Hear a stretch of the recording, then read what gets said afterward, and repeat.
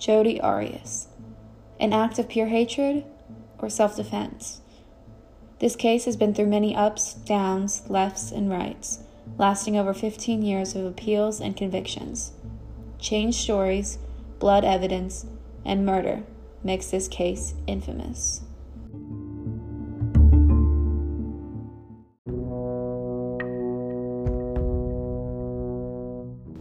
On June 4, 2008, Travis Alexander was brutally murdered by his ex-girlfriend, Jodi Arias.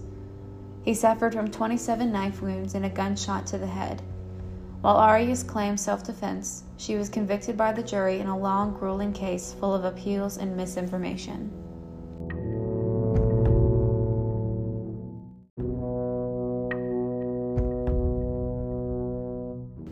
Jodi Arias and Travis Alexander met in the Church of Jesus Christ of Latter-day Saints in Southern California. They began dating in February 2007, and Arias moved to Mesa to live closer to Alexander. They dated on and off, often in long-distance relationships. Alexander's friends described Arias' behavior as worrying, and they tended to have a negative opinion toward her.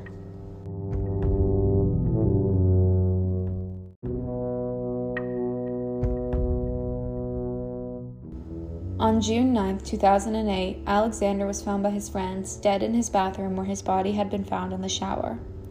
Alexander sustained 27 to 29 stab wounds, a slit throat, and a gunshot wound to the head. He died of exsanguination and may have already been dead by the time the gunshot wound was inflicted. When the dispatcher asked if Alexander showed suicidal tendencies or if they knew of anyone who would have done something like this, they immediately accused Arias.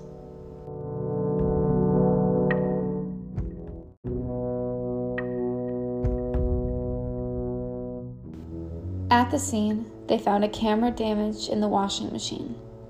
Police recovered deleted images showing Arias in sexual poses taken at 1:40 p.m., Alexander in the shower alive at 5:29 p.m., and then finally photos taken moments later of an individual profusely bleeding out on the bathroom floor. A bloody palm print was also found along the wall in the bathroom hallway, holding both Alexander's and Arias' DNA.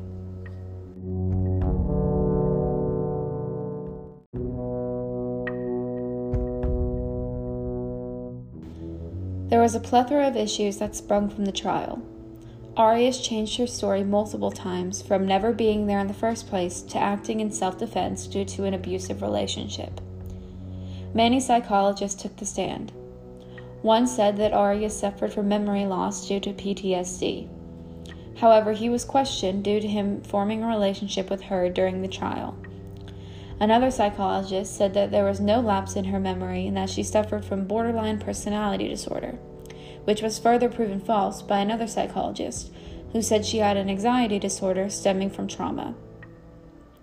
On May 7, 2013, after 15 hours of deliberation, Arias was found guilty of first-degree murder.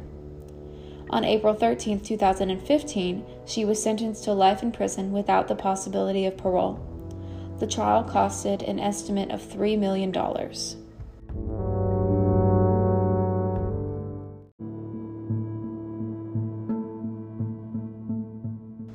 This case exploded during the boom of modern media as we know it. Over the long span, people followed the case and watched it played out over years and years, constantly wondering what would come next. Multiple films, documentaries, and interviews were made about her case and life. Her artwork has also been sold on eBay. The story of Jodi Arias infiltrated the U.S. and lives in infamy.